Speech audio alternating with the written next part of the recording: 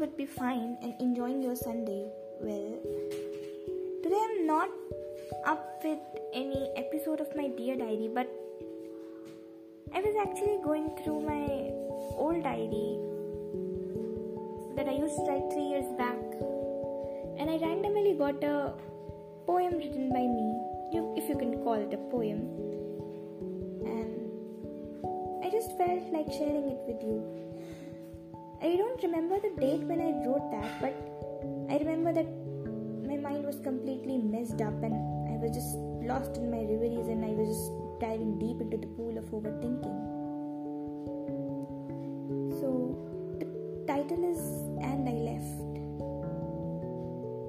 And it goes like, I slept on my mama's lap last night. One day before that, we had a fight. I did not eat, but she came and fed.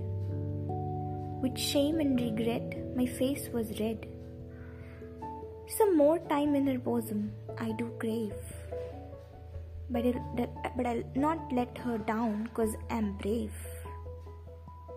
Yesterday, I stand in my marriage attire, and in front of me there lights a fire. Tears are at the edge as we have tied the knot, but brave hearts don't cry, she always is taught. As we are approaching next day's morrow, no one can help my sharp rising sorrow. I can see my dad from the corner of my eye, and that smile on his face is nothing but a lie. This love only till today was written in my fate.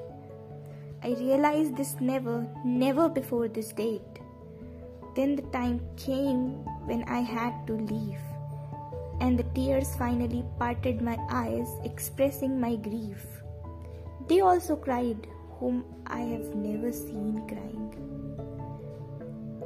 Their blessings with me will always remain, no denying, covering their dark, teary faces, colors of smile they have painted.